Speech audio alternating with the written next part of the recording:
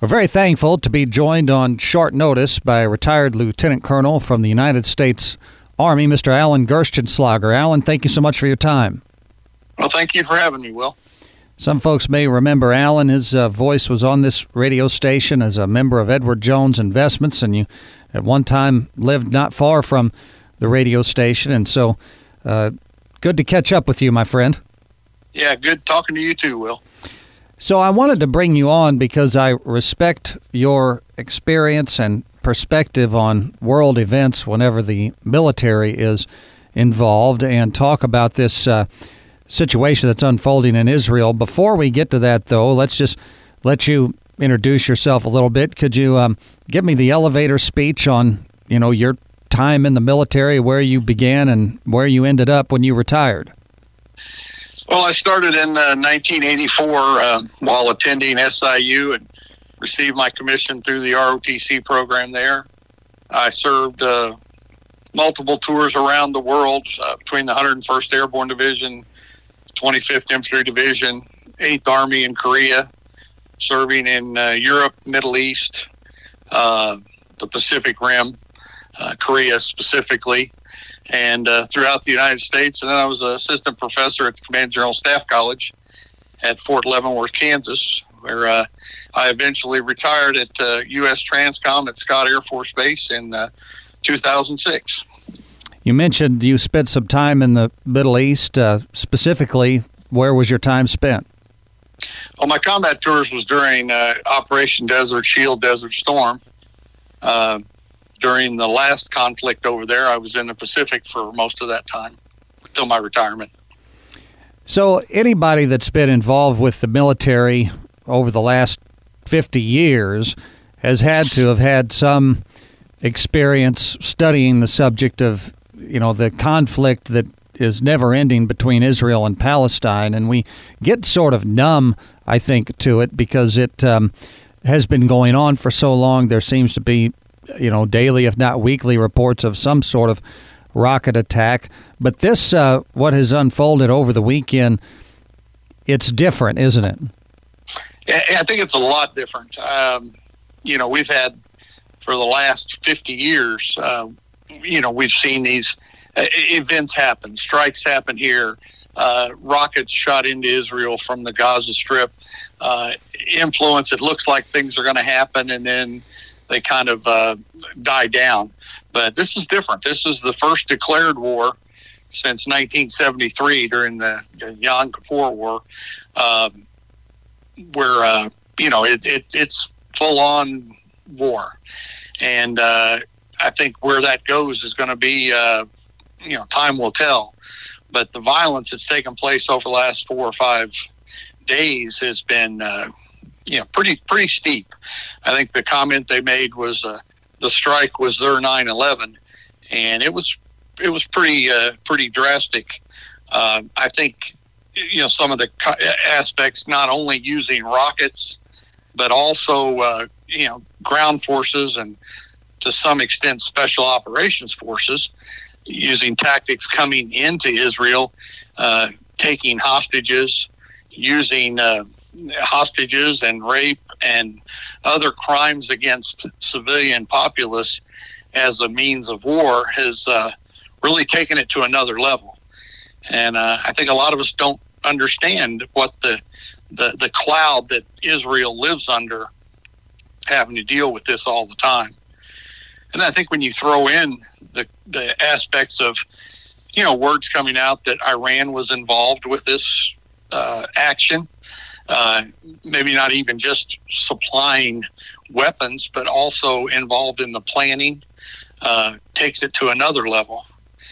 And I can't think that there's not some type of involvement between Iran and Russia, if not, direct use of weapons or passing weapons, but passing intelligence and, taking some of the focus off of what's going on in Ukraine to take the heat off the Russians.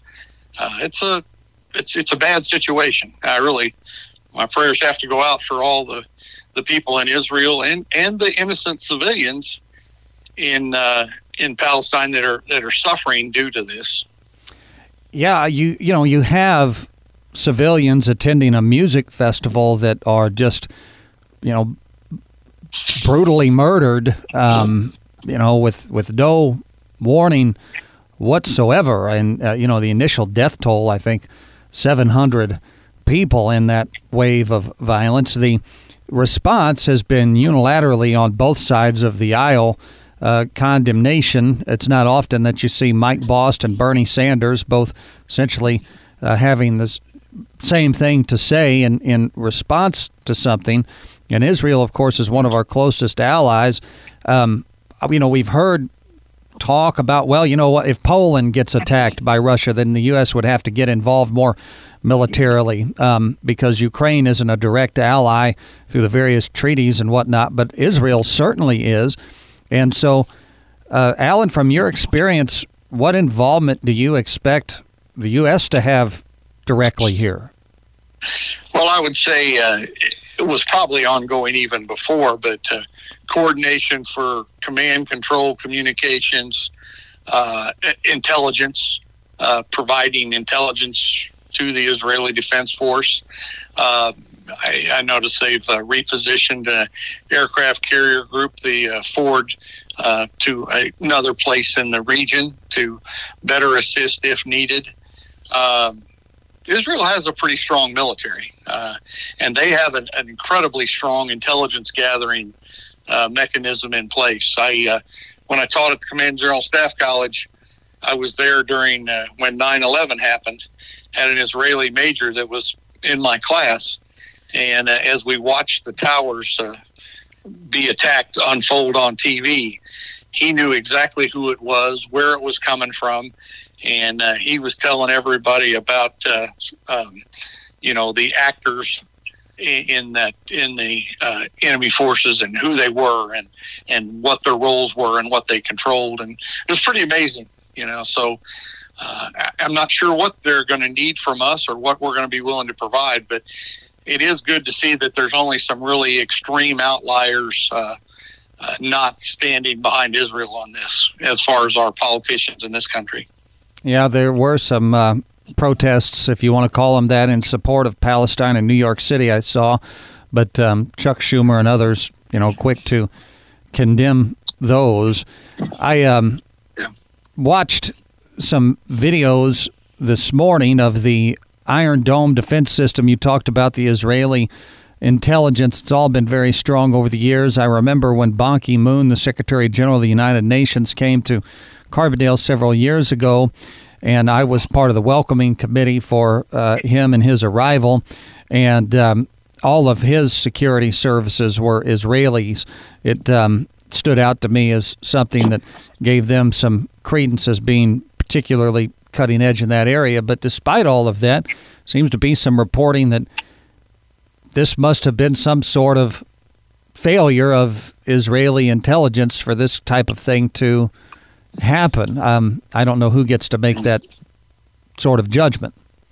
Well, I think it's that's a good one, and it's easy to play Monday morning quarterback, I guess you call it. But they have, when you have constant barragements of threat, something's going to happen sooner or later. Something will slip through. It's not 100%, and I think to me that's what's happened. Were there a lapse in there somewhere? Possibly, but good chance there was. But it's hard to tell. You got to put the blame on the enemy, not on yourself. And how they respond now is what's critical to that. Alan Gerstenschlager, retired lieutenant colonel from the U.S. Army, with us today. Alan, as this is fairly new news, and we continue to cover it, we appreciate you joining us. As you were watching this coverage, is there something that comes to your mind that maybe I wouldn't know to specifically ask about? Well, I just think it's not isolated. I in my opinion, which isn't worth much, I'm just watching the same reports everyone else is seeing. It's I can't help but think there's not a linkage between this action, Iran, and Russia, and it's everything else that's going on in the world right now. Alan, we thank you so much for your time. We hope you have a great day. Yeah, Will, you take care. Nice talking to you.